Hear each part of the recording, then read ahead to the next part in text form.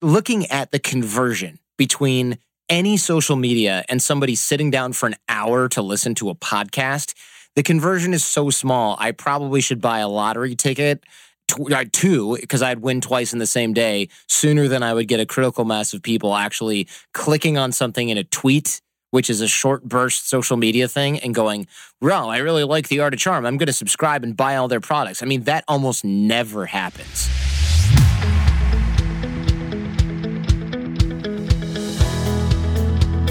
Welcome to the Impact Entrepreneur Show. My name is Mike Flynn, and I'm stoked you've decided to join me on this journey to bring about a massive and positive change in the lives of others.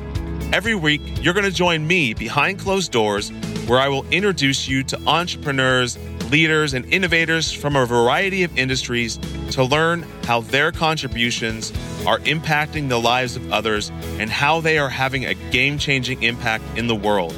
Thanks for investing your time with me today. Now, brace for impact.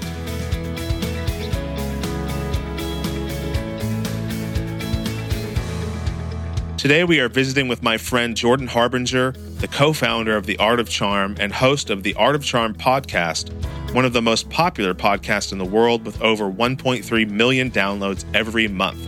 The Art of Charm has been covered by Forbes, NPR, The Today Show, Esquire Magazine, Saturday Night Live, and MSNBC. A former Wall Street attorney, Jordan has spent several years abroad in Europe and the developing world, including South America, Eastern Europe, and the Middle East, and he speaks 5 languages. He also has worked with various governments and NGOs overseas, traveled through war zones, and been kidnapped twice. He'll tell you the only reason he's still alive and kicking is because of his ability to talk his way into and out of just about any type of situation.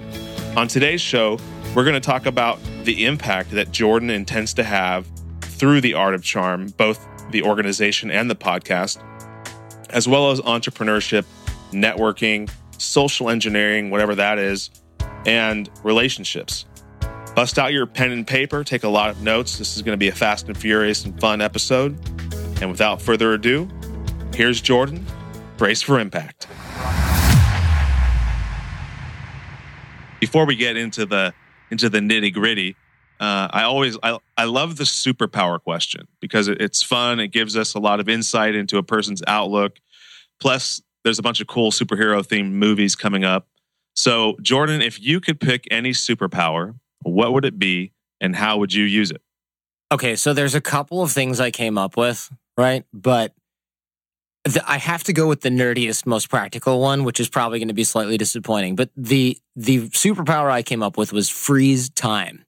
And I know people are like, "Oh, cool," because then like when you're about to embarrass yourself, you could just be like, "Nope," and go home. Or you could, but I'm thinking this has so many applications from the beginning of early life all the way up until you're old, right? So check it out. Totally. So when you're a kid, you know how you're like, "Screw this, I'm so tired, I don't want to go to school." No problem. Freeze time, sleep in as long as you want. Oh, the weekend was too long because I had all this homework, or too short because I had all this homework. No problem. Freeze time, get all your homework done. Not a big deal. Got the whole weekend to look forward to, hang out with your friends. So then you get older, right? And you're like, "Hey, I suck at athletics, or I'm starting to, trip a little bit, or I can't get this work done, or I need more time on this exam." Freeze time, handle your business. And then, you decide like, "Oh man, I'm not getting enough stuff done." No problem. Freeze time, go to sleep, wake up fully rested, go, keep out working everybody, keep hustling, keep doing what you need to do, conduct business like usual because you slept in that time that didn't exist, right? And then you're getting older and your kids are grown up and you're like, "Oh man, now I'm retired because I got so much stuff done." You might even be like 35 at that point because you've never had to really sleep and you're probably pretty successful because you found other ways to leverage your time freezing. Well, no big deal, man. You're not even aging, right? You got time frozen. You never sleep. You just sleep during the time frozen stuff. Bored, everybody's gone for the weekend, got nothing else to do, got to cut the lawn. There's a million things you can do. No, just freeze time and get it done then. You're good. That is probably one of the most innovative answers I've had in the interviews I've done where I've asked that question. The other one that's kind of an opposite of that a couple people have said that's interesting, but it wouldn't be my cup of tea is the ability to not need to sleep. I thought about that. That was what I came up with originally. And then I was like, wait a minute. I'm thinking too small. Yeah. Then I came up with freeze time because it encompasses so many other things, including not needing to sleep. Well, or either not needing to sleep or sleep. I mean, if you could freeze time, you're like, sleep. Dude, I'm going to take a 4-hour nap. Because I was like, oh, do I not want to sleep? Or because the other thing is like, what if I never had to pee, right? That would be great too, but that's a really small one. So I was like, wait a minute, what encompasses both of these? And now I'm like, well, wait a minute. It doesn't really stop you from not having to go to the bathroom, but it stops you from not having to go to the bathroom. Because imagine you're at a sporting event, you're like, oh, the line is so long. Doesn't matter. Freeze time, find an empty cup, set it down somewhere, unfreeze time. You didn't even have to leave your seat. You're welcome. Dude, brilliant. So you're gonna work on some sort of super technology. Oh, I've already got it handled. No problem. Nice. So you've got a lot going on. You've got this great podcast, which I love. You've got amazing guests that you have on, and one of the other reasons I love your show is because you ask really good questions. And then you've got the Art of Charm, boot camp, and you've got the social capital campaign. You've got a lot of really cool things going on. What are you excited most about right now, other than being on the Impact Entrepreneur Show? Oh man, now I got to think. Now I have to start from scratch. This sounds ridiculous, but I was just talking with somebody who worked with Howard Stern, and they were like, what's your plan, for Art of Charm? And I'm like, look, I love the live training. It's amazing. It's really, really good. I love the products that we create. They're really, really good. We take a lot of pride in them. The thing that's the most fun for me is doing the show. And I realized from talking with guys like Larry King and being on Sirius XM radio for a few years and like knowing what top performers in the industry are like, how their brains work, what they do to prepare. I don't know why I can't. Yeah, career over. Can't even talk. To knowing those sort of top personalities and what they do, I'm like, just starting to realize, again, I've been doing this for 9.5 years, just released episode 500 last week, etc.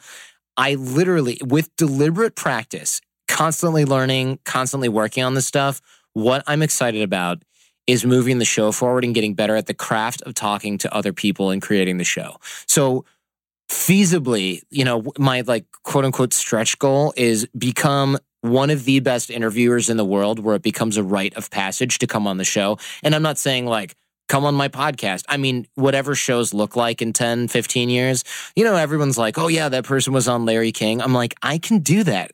I can get that good. I mean, well, let's not use Larry King as an example of a good interviewer, but guys like Howard Stern, I mean, people, whenever they do media, they have a press page. If they've got a Howard Stern appearance, that is at the top, right? Totally. And I'm like, that's feasible, right? This is something that's very, very realistic for me.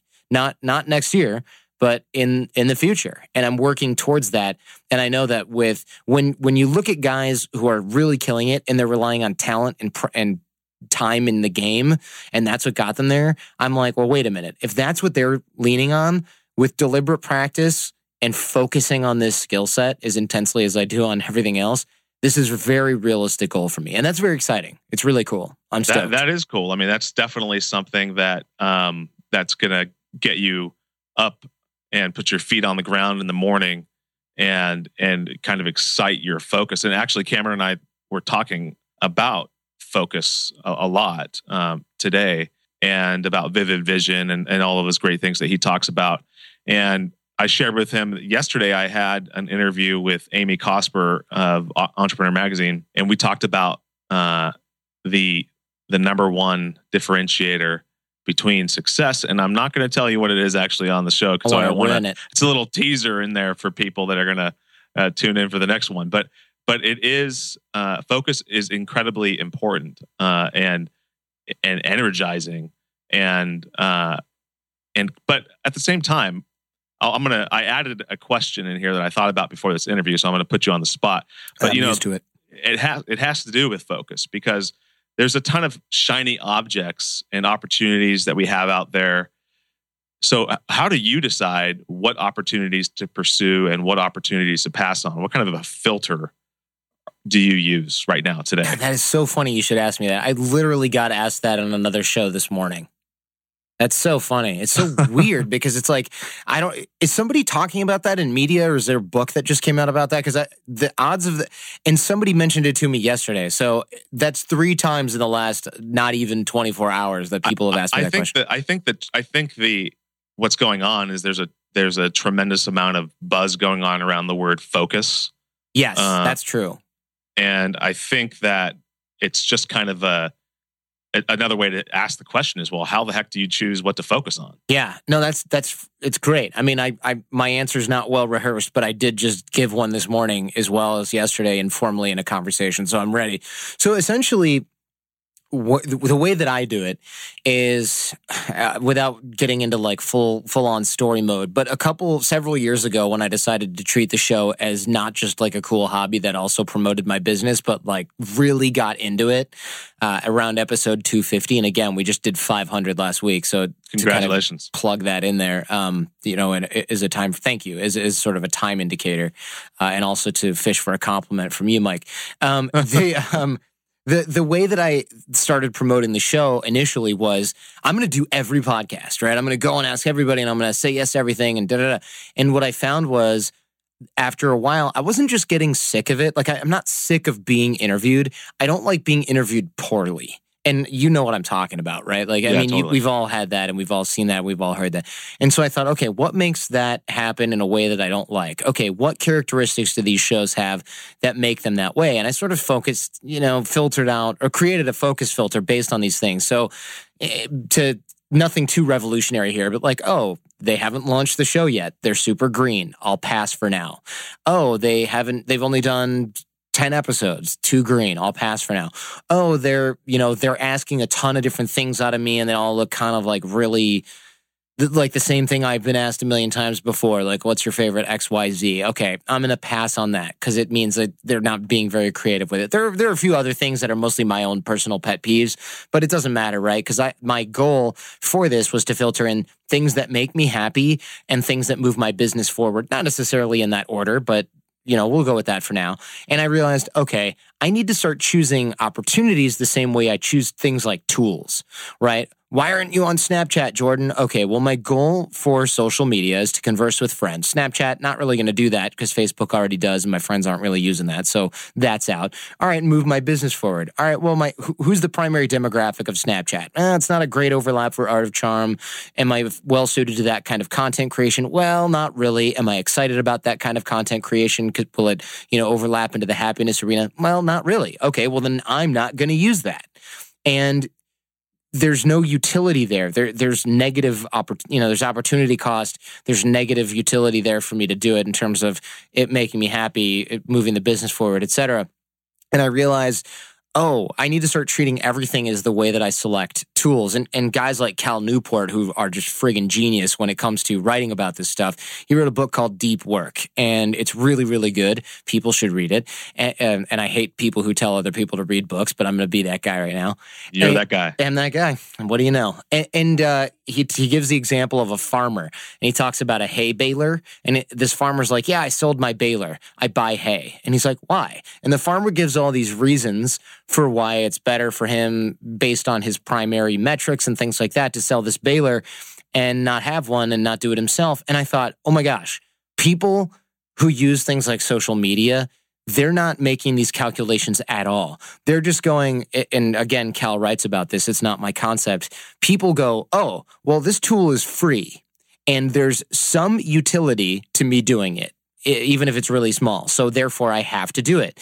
Basically, when they do this, they're counting their time value is 0, right? And they're counting their mood, their happiness factor, the way that they're like, I got to check friggin' Twitter again, be up on this, or Snapchat again. They're counting that's like a non-consideration because it's quote unquote work and it doesn't have to be fun and blah, blah, blah. And I'm like, wait a minute, I'm not doing that. Just because Snapchat or something like that is free, just because every podcast will have me as a guest, doesn't mean that they should.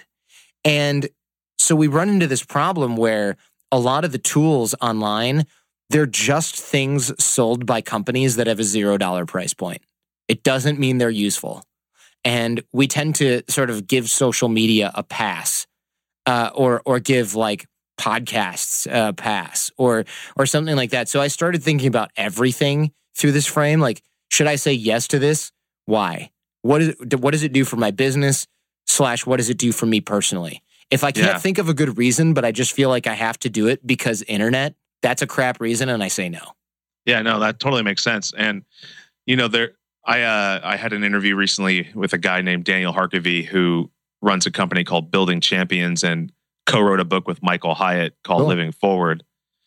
And Michael Hyatt is? I do.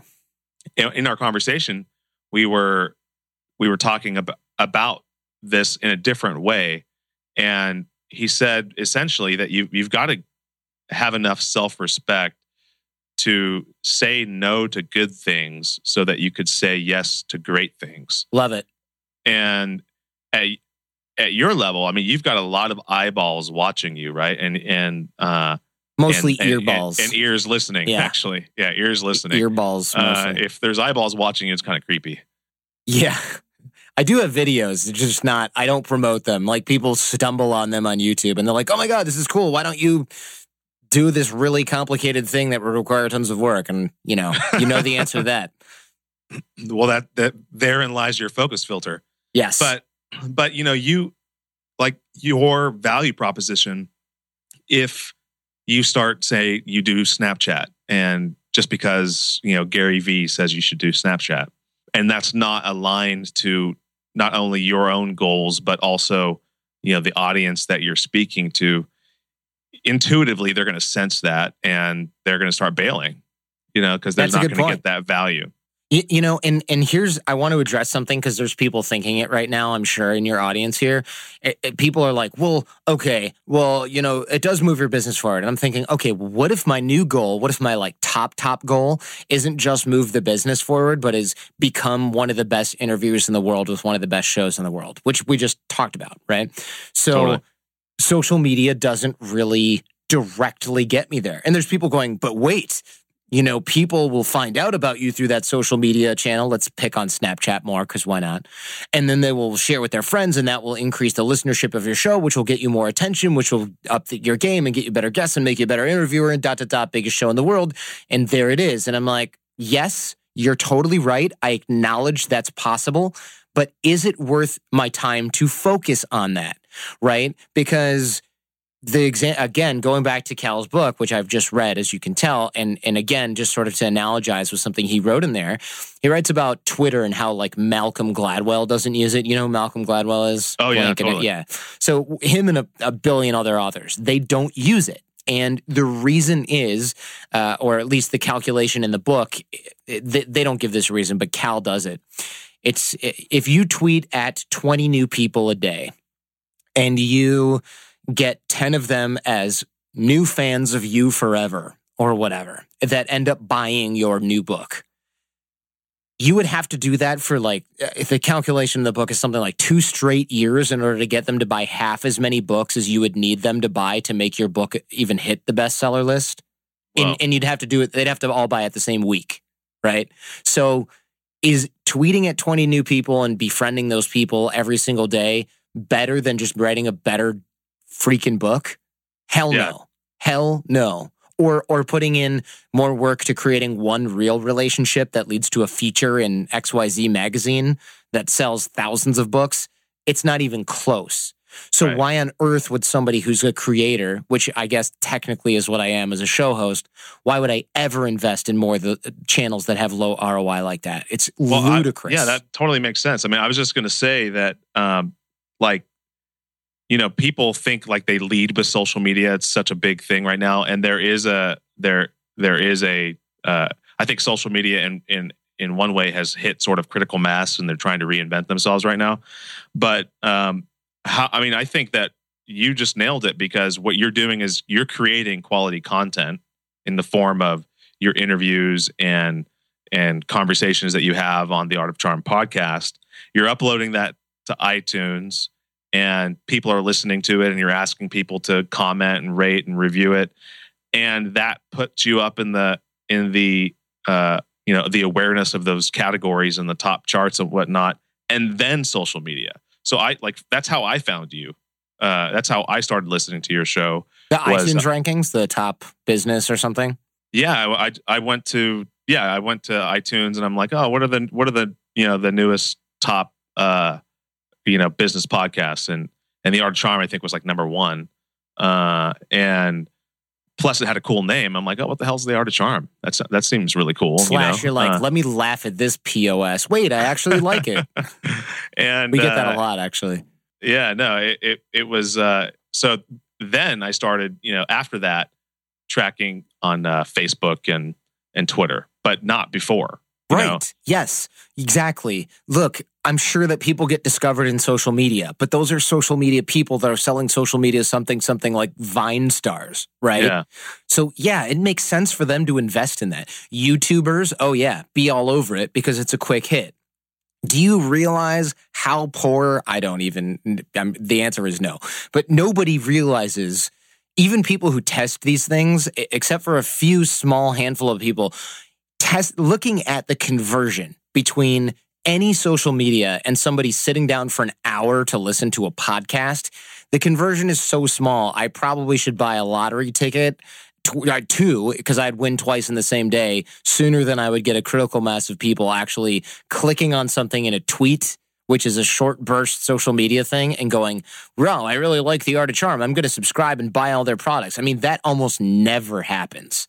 Yeah. Very, very rarely. And to the point where it is not worth focusing on that. It would be, in fact, if I were really focused on this metric entirely and only numbers focused, I would get off social media entirely, except for maybe like one thing like Facebook, because my friends and family are there. But if we can remove the friends and family element, I'm probably better off never using social media ever again my entire life.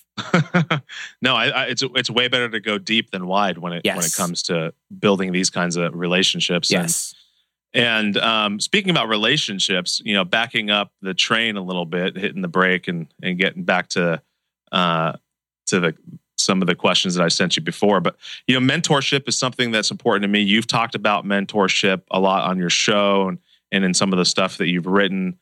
And it appears, at least indirectly, that mentorship in a loose sense is somewhat responsible for the Art of Charm and for the podcast and for the boot camp. So how did working at a law firm inspire you to launch this venture? Well, bad mentorship is what maybe you meant to say is responsible in part for this. So when I was working on Wall Street a long, long time ago, I was doing this thing called summer associate internship or whatever. And what that is basically this law firm hires you to wine and dine you and impress you so that you work there, and then they turn the screws. And so I was working at this law firm, and I had gotten hired by this guy named Dave, and Dave was like really popular. Everyone loved him, and he was this cool guy, and he made lots of money, and he was one of the top partners at this firm. And everybody was kind of jealous that he got assigned to me as my quote-unquote mentor, because everyone back then is envisioning rooftop cocktails with Matthew McConaughey, like Wolf of Wall Street, where they're hanging out, having a blast and just balling out of control. And Dave was never in the office. And so one day HR was like, how's everyone's mentorship programs going? And everybody was like, oh, it's so cool. We go to Morton's every week, and then we go see Blue Man Group or another Broadway show every Thursday. And I'm like, F you, dude. I haven't even seen this guy since I got hired. So they made him take me out for coffee, which, pro tip, don't have HR force your boss to take you out for coffee. It's not a good career move generally, but Dave brought me to Starbucks. He's hammering away on his BlackBerry. He goes, ask me anything, fully expecting me to be like, so when we're doing the CDOs on these mortgage-backed securities, blah, blah, blah. And I was like, how come everyone says you make more money and you're never in the office? And he's like, what? Like needle off the record. And, at this point I'm thinking, I'm going to get fired at Starbucks in front of all these people. And he's like, look, I bring in all the business. I bring in the high lucrative the deals. I got lots of great relationships outside this firm, and that makes me more valuable. So I'm more valuable outside the firm than I am inside the firm. So billing hours is not where the money is made for the firm, and I don't worry about my billable hourly bonus because I get bigger bonuses for bringing in deals, so I focus on those. And I was just like, my mind exploded, right? Because I'm looking at all these people who are smarter than me on Wall Street. it's very hard to make yourself smarter. You can study a lot. You can read up on the industry a lot. You can learn a lot about the ins and outs of deals, but usually you get that through working on the job. Right. Natural smarts, natural, holy crap, these people are geniuses. That wasn't going to be me. And the other angle, the other sort of competitive advantage some people had who weren't super brilliant, where they were sleeping under their desk. They left their family in India or Bulgaria or Russia to do this job. I was never going to be that hungry. I got a great work ethic. I'm never going to be that hungry because I'm just, I'm not. It's unrealistic. You enjoy life. I don't have the circumstances. I wanted to enjoy life. I didn't even have, wife and kids. So I had nobody to miss. I had tons of friends. I wasn't going to be that hungry. So when I met Dave and I found out about the fact that he was networking and creating relationships, I saw a competitive advantage that I could develop that was not on my radar before. And that is what I focused on. So he was a terrible mentor, but the one thing he taught me was, look, you can learn to do this. He didn't even teach me how to learn to do. No, this is a possible path to succeeding in the legal game. That was what I learned from him. So I focused for the last decade on learning, everything from relationships and pop psychology to performance psychology and how the brain works. Because obviously I don't work at a law firm anymore, and I haven't for a long time, since 2007. But what I did learn was, oh my God, it is all about who you know, but that's actually an advantage you can cultivate, not something to whine about to your girlfriend or your mom. Yeah, I think that's a really valuable bit of information, because a lot of people think, oh my gosh, it's about the network that you came into, and it's impossible to go out and develop, centers of influence and network with people. I think, and in some cases, it's really fear driven. They don't believe that they have the capacity to do that.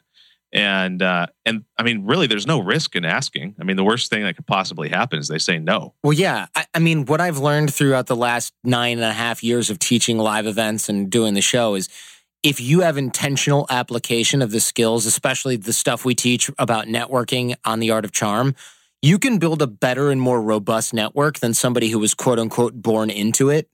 And the reason is because people who are born into it, either their parents, usually their parents or their grandparents, are doing exactly what we're teaching you on the show and at The Art of Charm anyway. They just cultivated it earlier. So yeah, you're born into it. You have an advantage. But people who are born into it, they usually don't value it. They don't have the skills to necessarily maintain it. So it's a rarity to find somebody who was born into it and then used it to take off. Those people become presidents of something, right? If not the whole country. So people who just cultivate it, even if they start in their 30s and 40s, they're totally fine. They leverage the crap out of these relationships. Well, it's because you mentioned another word that's getting a lot of buzz right now, in addition to focus, and that's in being intentional. Yes, and I don't mean that in like, be intentional, namaste, everybody. That's not what I mean, right? I want that to be clear. I'm talking about focused, or maybe what you'd call deliberate practice. Right. That's exactly right. And you may have not been hungry with the law firm and what they were, what you thought you were going to be doing for the rest of your life, and thankfully aren't at this point. No kidding.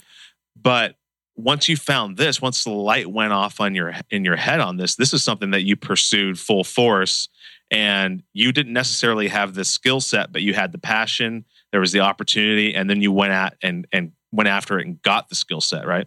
Yeah, exactly. I mean, look, anybody can go back into The Art of Charm and go to episode, the single digit first one. I'm a freaking awful talk show. Anybody who's listened to that, I'm shocked when people are like, I've been listening since the beginning. I'm like, oh, I'm sorry. You're like, liar. Yeah. I'm like, no, have you really? I just, because I would never listen to something like we created in the first maybe 50 episodes of the show. It was awful. The content was there, but we were knuckleheads. We didn't know what we were doing. The recording, the audio quality was terrible. Up, 250 and up, man. That yes, tattoo that on your hand. 250 and up. This episode is brought to you by the Lawton Marketing Group, a full-service advertising and design agency specializing in websites, social media, apps, logos, and more. Based in Oklahoma, they work with clients across the nation, from small businesses to large corporations and everything in between. You can find them right now on the web at www.lawtonmg.com or call them at 580-275-2063. Connect with them now for a complimentary competitive analysis of your website. Just tell them the Impact Entrepreneur told you to call. You've talked a lot about how much your family values hard work, and I'm assuming when you got that job on Wall Street that they were pretty pumped, promising career and all. But when you told them you were leaving or you weren't going to continue pursuing the Wall Street attorney path, were they like, dude, you're crazy, you're out of your mind? Yeah, they weren't really like, oh my gosh, life is over. They knew that the economy was in the crapper. And it's not like I talk to my parents once every blue moon, right? So they were kind of like, oh, what's going on? In fact, thanks for reminding me. I'm going to write call parents. That's going on my calendar right now for tomorrow. But anyway, this is how I manage my life. Calendar, it doesn't happen. But 15-minute phone call. 15-minute phone call. Boom. But they were like, okay, you're not doing anything. You're not being fulfilled. Maybe you should find another job. And then at the same time, all I was talking about was Art of Charm this, Art of Charm that, business this, business that, this is working, this is working.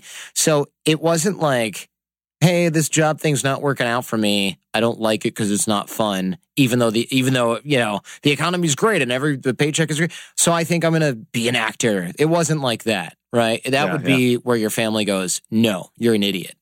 But it was like the job was on the downswing. I had to get a new one at some point. Business was on the upswing, and I was clearly into it. My dad said, look, you're never going to be able to try anything more so than you are now. You're never going to have as much freedom as you are now. Like, look, you got loans, but you have savings. You try it. If it doesn't work. I love that, man. Like, that's amazing. I mean, to hear how high five to your mom and dad. Right. I mean, like, super supportive. I mean, they listen to you. They hear what you're saying, that you're not fulfilled and that you have this kind of this fire that's started in your heart and mind, and you want to go out here and take this risk. And I tell people all the time too that right now when you're in your 20s, this is the time to take all of the risks that you possibly can. Yes, and having a supportive family kind of, or a community, if you don't have a family, like having a supportive network of people that believe in you, not necessarily, they don't even have to believe in what you're doing, but believe in Jordan.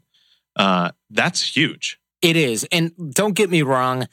I have my hunches that my family was secretly like, let's hope this freaking stupid phase is over quickly with minimal damage, right? And then he'll go and get a real job. And they're probably like, yeah, he's got all the time in the world to get a job. He's got a good education, no big deal. Like, I secretly think they were thinking that, right? I actually heard that they were writing A&E to see if they could kind of get in on the intervention action. Yeah, I guarantee you they had ideas about that. But by the time, and then when the recession hit and nobody was getting jobs, they were like, well, he's surviving, so whatever. He's not asking us for money. So it was like, all right, whatever. And then when Art of Charm hit some downturns a million years ago, they were like, well, you can always get a real job. And I was like, oh my God, how dare you? And then I just fought through it with my business partners, and here we are. Now, my mom's like, you should have heard the mileage your dad got out of your story on the cruise we were just on. And it's just like, cool. All right. They're proud of me now. They probably were before. They were probably more worried before. That's for damn sure. But, I don't think that they were like, we're going to stand by you no matter what you do, son. They were probably really thinking, give it a shot. You might as well. Whether or not it works or not, you can just get a job later. I'm a pretty stubborn person. And one time when I was living down in San Luis Obispo, trying to get into Cal Poly, and I couldn't get a job because it's like every college student in California is trying to get a job in San Luis Obispo. And I was living with a bunch of friends, and I ran out of money and I couldn't pay my rent. And my dad came down and he said, son, I think it's time for you to move home and start over. I'm like, Dad, I'm going to live in my truck before I do that. And then he's like, how about I take you out to lunch and then you move home? I said, okay. That's funny. You mentioned that you had some obstacles, some downturns in the AOC. What were some of the biggest obstacles that you faced getting the company off the ground, and how have you evolved and remain true to your vision over the years? Because like you mentioned, you were on Sirius, and you've had all of these opportunities. How have you remained true to the original kind of intent of the organization? I mean, I don't know that we have. I mean, we've been constantly evolving in what we teach and what we do and everything like that. I mean, the intent is in like being helpful to other people and not just being scammy internet marketers or something like that instead, which is, obviously in the beginning would have been a lot easier than what we're doing now. Yeah. I mean, we always knew that we couldn't sleep well at night creating a crappy business, and it had to be something that would have longevity, and scammy quick win businesses like selling crummy products online that people can't get refunds for, that's not a longevity business. So we wanted something that we kind of go with the phrase legacy is greater than currency. I don't know where that's from. I'm pretty sure we didn't make it up, but that's kind of how we guide things around here. So we're playing long game. And so a lot of our decisions have been made in that way. And even when we were making jack squat money and, people were like, you should do this affiliate marketing thing or whatever, we would just be like, nope, we got stuff we're doing. And a lot of times looking back, I'm like, oh, I wish I'd known this and that and the other thing. But it's turned out really well for us. And now some of those same people who've been around as long or longer than us that tried all those quick wins, they're still friggin' farting around, spinning their wheels and looking for the latest cash machine injection, 3 days only. And I'm like, wow, you're still doing that? And it's kind of pathetic at this point, It's been done, it's been overdone, and it is done. But, ultimately it comes down to focus, I guess. I mean, like, it comes back to focus. It does. You just everything comes back to focus. I mean, like, that's crazy. I mean, what I've been talking to people about the past couple of days, and Bill Gates talks about it all the time, about that's like the one word that if he had to summarize all of his success down to one word, it would be focus. But you definitely faced some obstacles, and how did you overcome those? Well, I mean, we've had a lot of obstacles, and frankly, I don't know if I have like the definitive guide to overcoming business obstacles. A lot of what we have that's worked well for us is delusional confidence in the product. Yes. And I don't mean like we're right and everybody else is an idiot. I mean, this is going to work. Even if we have to change it 1,000 times, we're probably not going to go out of business because this is so good that we have the idea. We have the technology, right? It's going to work. It's going to work. We're smart. We can figure this out. That kind of confidence. Totally. I mean, that is gold. Maybe it's courage. Maybe it started out as courage, and then morphed into confidence, because there's a lot of really successful companies that are successful precisely because they didn't know how much risks they were taking. That's totally yeah. I'm on board with that. We are that. Like, oh, this is going to be fine. How hard can it be? 9.5 years, of nightmares later, I'm like, oh, see, we got it. And meanwhile, yeah, totally, yeah. Had I had an inkling of how difficult it was going to be, I never would have started. I interviewed this guy named Dan Waldschmidt. Oh, I know him. And one of his famous quotes is that, yeah, you might be an overnight success, but it might take you 9 months to get there. Yeah, or 9 years. Or 9 years in your case, And it's, people only see the sound bites on Facebook or the sound bites on Instagram with the rich kids of Instagram and all of these happy faces. They don't see the sleepless nights, the 20-hour work days, the you popping Tums because you're freaking stressed out. Oh man, I call them the post office days on the show, because I woke up many mornings for years being like, screw this, I'm going to get a job at the post office. Look at those people. They're done so early. They're just throwing stuff around. They don't have a care in the world. Their job sucks, but this sucks worse. Totally. I mean, having a pension is, for some people, is just gold. Yeah, I would literally, there were plenty of days where I thought that, or I'd be driving home from like a terrible meeting or walking home because I didn't have a car, and I'd see some guy eating lunch, taking a break from like laying power lines or jackhammering the road, and I'm like, I should just do that. I bet I could get a job doing that. Look at how he's just relaxing right now. He would have done it for. Yeah, he was probably sipping on a cocktail while he's doing his job, you know? I mean, I remember thinking that. And then I remember talking to other friends of mine, and they're like, are you kidding me? I'm hustling and doing this so that I don't have to do that. And I'm like, really? Doesn't look so bad right now. Because I was just like hating life at some of these points, you know? And venting, talking with people about it, knowing that I wasn't alone, all these other cliches, those things really helped. But I kind of also fell back on that delusional confidence in the product, knowing, look, this is really good. We just don't have the formula made up yet. Totally. I mean, you know, adversity, when you're working your way through adversity, which we all face all the time at different phases throughout our life and entrepreneurial journeys, the key is just to keep moving. If you have a clear vision, which you guys did and do, and a strong delusional belief in your product, you know, just keeping moving and going forward, even if you don't recognize that you're making mistakes along the way, is the most important thing. It's okay to make mistakes and to stumble, so long as you keep moving forward in the right direction. And some people think that, you know, AOC is all about dating, and there's certainly elements to that, but you are doing a lot more than just hacking the dating subculture. I've learned that through listening to your show now for, you know, the last few months, and hacking relationships in general. And one of the things that you talk about on the show, you've talked about it a couple times, is the power of social dynamics. And can you unpack that a little bit more?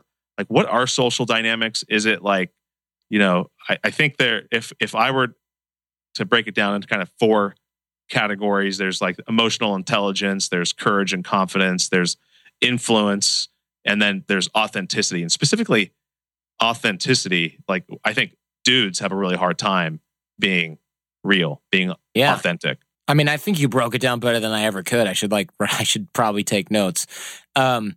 Authenticity is a big one for guys because it has shades of vulnerability, which guys hate, right? Because it goes against a lot of our evolutionary psychology, and it's not something that's valued that much in business, generally speaking. So authenticity is tough. And then people who are trying to lean into authenticity, also we have this bad stereotype of it, because there's kind of 2 camps for authenticity that are popular right now. And one is like the just be authentic, namaste, right? That kind of thing. Totally. And then there's the other camp, which is like, F you, I'm authentic. Nobody can tell me what to do. I don't give a crap. F you again, you know, like that kind of thing. And it's like both of those are so unappealing to normal human males and females for that matter as well, that we're like, yeah, authenticity, buzzword, no thanks, bye. And I don't blame people for that. So authenticity is hard because it requires knowing who we are before we can be like, I'm authentic, because people who are authentic don't talk about it all the freaking time. And so teaching that skill is not a skill of put down your defenses and be unapologetically you. That's not how it works. It works more along the lines of develop the hell out of yourself so that you know what you want and what you don't want. And that has everything to do with dating as much as it does with how you schedule your time and who you spend time with, your business, what you do to educate yourself or not. You know, it has everything to do with that. So it's a longer process, and it can't be boiled down to doing a few things every day or having a gratitude practice or something really simplistic. It just doesn't work like that. Right. And so I get why people find that to be tough and unappealing and vague, because it is. And people do that on purpose so they can sell you things, or because they don't understand it, or both. That totally makes sense. And it is a real challenge to be, especially for guys, to be authentic, as we've been talking about in our life growing up. You know, every step of the way, we're constantly getting feedback from other people, and it influences our outlook on life and what we believe that our capacity of what we can accomplish is. I'm with you. Okay. So how does that play into what you guys teach at AOC? We're talking now about kind of like resilience or emotional resilience and protecting your mind, and also seeking out examples of people that have achieved in real life what you want, not just some marketer who says they have. And so we try to poke through that at Art of Charm. Like when I have people on the show, I ask them tough questions, and I do that on purpose because There are so many people out there that are like, I work from the beach. Look at my PayPal account or whatever. And I'm like, man, this is farcical. You're doing this to tell people to give you money so that you can actually live, right? Totally. You can't even afford to. It's awful. But the internet does that in so many ways.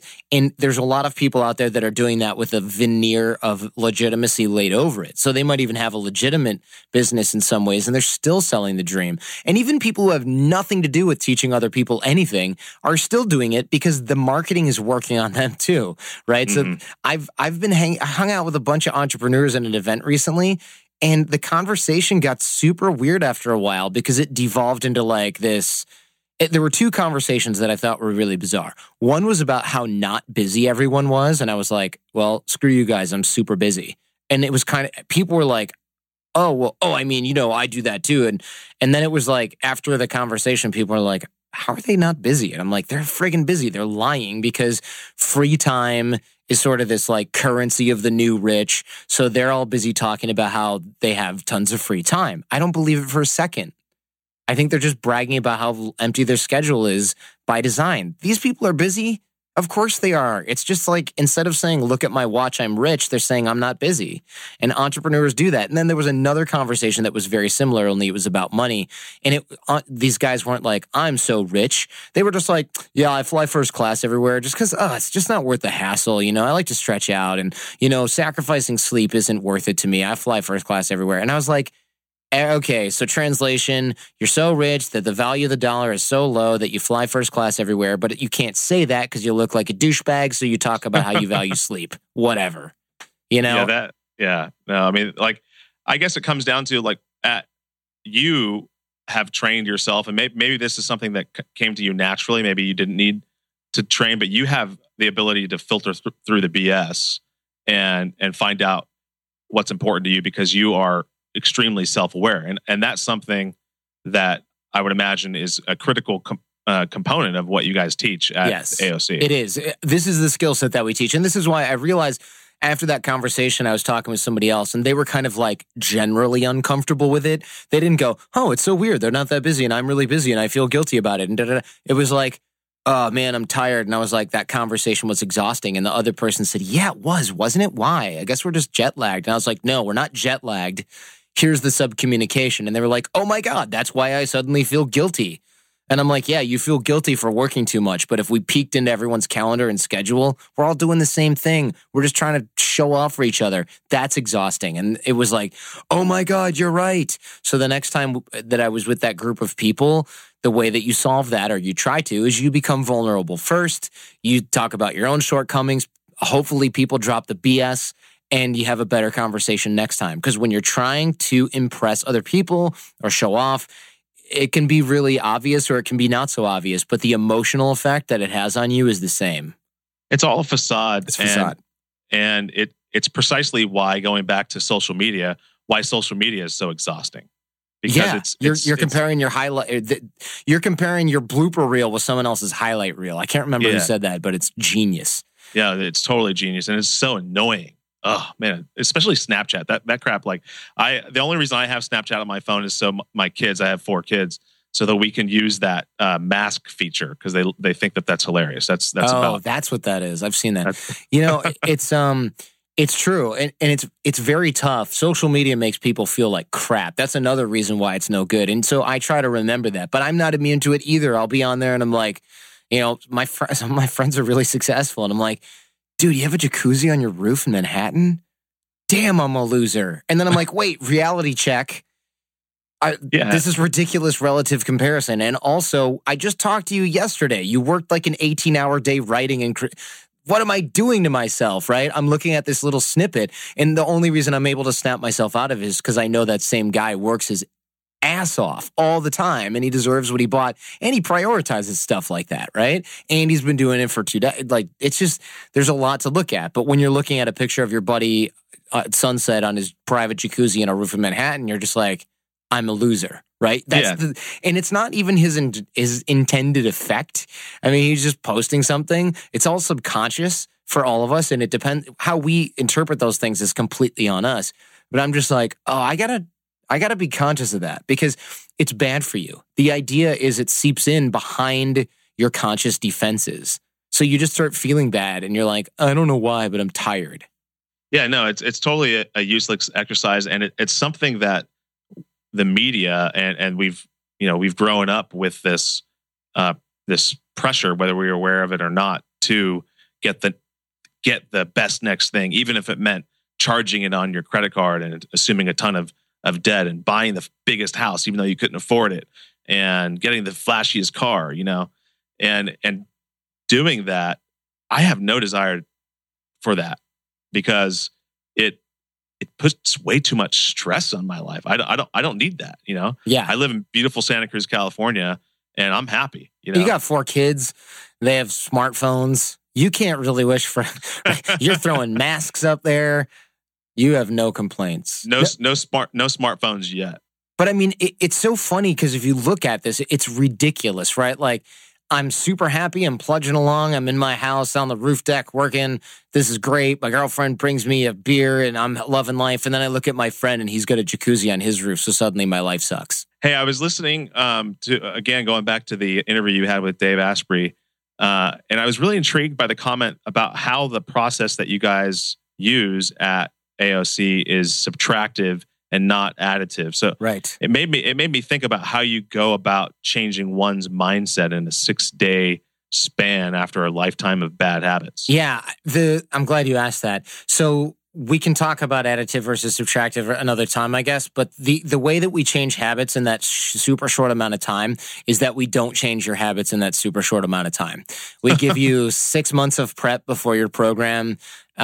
There's a lot of drills and exercises. There's pre-calls with the coach before the program. Then you come in for the live component, which is a week. It is immersive. You do live there with the coaches, with the students. You go through all of these drills and exercises. It's really immersive, but it's not the first time you've seen anything. And then after the program, we have an alumni network, a follow-up program that's pretty complete in terms of hammering all of these things home and giving you people to give you accountability, to give accountability to others, to teach others. So the idea that a lot of people go, I just don't believe you can do this in a week. No, you're right. You can't. You do it in a longer period of time. It's just that the live component of the program is only a week. That makes sense. I thought you guys had like some magic wand or a chamber that you had people walk through. Well, those are the options, right? It's like either you have some technology that nobody else has or you're full of crap. And the answer is that it's not somewhere in between. I almost said that. No, the answer is that there's just a lot more that isn't the live component that goes into it. One of the cool things that you guys were talking about that seems extremely valuable to me is the work that you guys are doing with the Special Forces community about, I guess, negotiation and relationship. And it's totally applicable whether they're on active duty negotiating with the Taliban or at home trying to convince their 6-year-old to go to bed. Totally. Same skill set in many ways.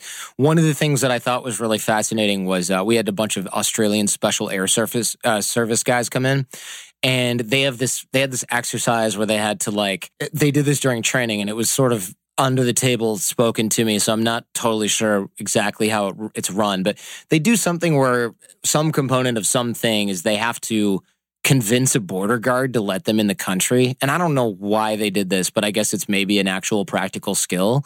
And they were all like, we all blew it. And I'm like, why? That's such I've done that in real life, it's not hard to do this. And they're just like, yeah, I mean, we have all these different skills, but the way they train us on these social dynamic stuff is really weak. And they came through the program. We had SEAL Team 6 guys come through the program and intelligence agents and, those guys come through. And what I found was what a lot of these countries do is they screen for guys that have top aptitude in social dynamics, and then they train them in intelligence and stuff like that. But usually they just go, some people got it, some people don't, because it is so hard to teach. So they just kind of let it go by the wayside and hope you never have to use it. And that's actually not a terrible strategy for most of these guys. The guys who do tend to get the most training are guys like Green Berets that have a lot of on-the-ground time with insurgents and local forces. But for the other people, they're like, look, if you're seeing somebody and it's not through the scope of a rifle, something has already gone wrong. So go into this other type of training. But it's really last resort, right? They just don't spend a lot of time on it. Yeah, and at the end of the day, I mean, what they're learning here not only is going to help them at home, but it could potentially save their life out in the field when they're trying to literally get across the border without getting shot. Yeah. And we have a lot of transitioning vets who are like, I'm really good at all these things, but I'm really not good at creating the relationships I need to get a job or to work my way up a corporate ladder, because it's totally foreign. You're in the military. It's not how things work there. So I read this book called How Will You Measure Your Life? And that's the origin of this second to last question here, which is, how will you, Jordan, measure your life? Will it be the accolades? Will it be, the relationships that you leave behind? What will it be? The way that I will measure my life is, that's not something I think about a lot, but I really, really want to put as much knowledge and information and practical stuff out there as I can. So I don't really think about, it's not kind of like, once I achieve this, so we'll be complete. It's just like, have I really left it all on the table or on the court, as athletes say, right? And that's kind of where I'm going with it. But I think the real way that I probably will is whether or not my kids are really great, productive members of society or whether they're crappy. Right. Yeah. And I think that might be kind of weird, but I've seen so many successful people raise little turds. And I'm like, how did you blow the most important thing in your life? You're super smart and successful, and they're just focused on themselves. And I think it's such a huge mistake. Yeah, because part of the reason is because the parents weren't necessarily focused on them. Right. They were focused on, being an attorney or a dentist or whatever. They didn't have the time. Yeah, and I get that. It's a trap. I'm not like, shame on you. I'm just like, oh, that happened to you. That sucks. Yeah, no, totally. I think that's incredibly valuable. How can our subscribers connect with you, interact with you, etc.? Well, I mean, you're listening to a podcast right now. Best thing you can do, in my opinion, is go and subscribe to The Art of Charm, listen to a few episodes, maybe start with the best of if you want to. But, I love that. Tweet at me. I'm at The Art of Charm on Twitter, or just email me, jordan@theartofcharm.com. That's awesome. I really appreciate it. Any last words of wisdom for our listeners? I just think the legacy is greater than currency helps you make most decisions better than you normally would. So I'm just going to reiterate that and throw it out there. That's awesome. Well, we'll be sure to link to all of the linkable things that you mentioned and that we talked about in the show notes. And really appreciate your time and thanks for being a guest on the Impact Entrepreneur Show. And we'll let you head out to your next call. Cool. Thanks so much, man. All right, take care, Jordan. We cover a lot in our conversation, and I will be sure to link to everything that is linkable in the show notes. But I wanted to recap a few key things, which we can break down into 4 words: authenticity, influence, focus, and awareness. Focus is a bit of a buzzword in the industry right now, but it's so important to have a filter. You have to have the ability to say no to good things so that you can say yes to great things and make good decisions that are going to have value in your life and in your customer's life. Awareness. When it comes to being aware, you have to have your antenna up so that when opportunity strikes, you're ready to act and take that next step and that risk, even if you don't yet possess the actual skill set to do so. Because if you're passionate about something and there's an opportunity, you can go get the skill set and develop that. Authenticity. Authenticity is hard for a lot of people because it's not something that is often appreciated or valued in the workplace and even in relationships sometimes. Sometimes we're afraid to be vulnerable and real with people. And that's something that if you want to have a deep relationship with your spouse, with your significant other, with your clients and your partners in your business relationships, you have to be vulnerable, be authentic by really getting to know and becoming crystal clear about who you are, what your key strengths are, and how you can create value in other people's lives. The last thing is influence. Be careful about who you let into your circle and who you let influence your mindset through the way that they talk to you or about you or around you. This is something that we all have to be very self-aware of so that we can protect our mindset. I really hope that you got a lot of value out of this episode today. Thank you again for listening. Please go to iTunes, download, rate, subscribe, review, etc. And of course, you can always go to www.theimpactentrepreneur.net and subscribe there for both our blog and the podcast. In the meantime, go make an impact.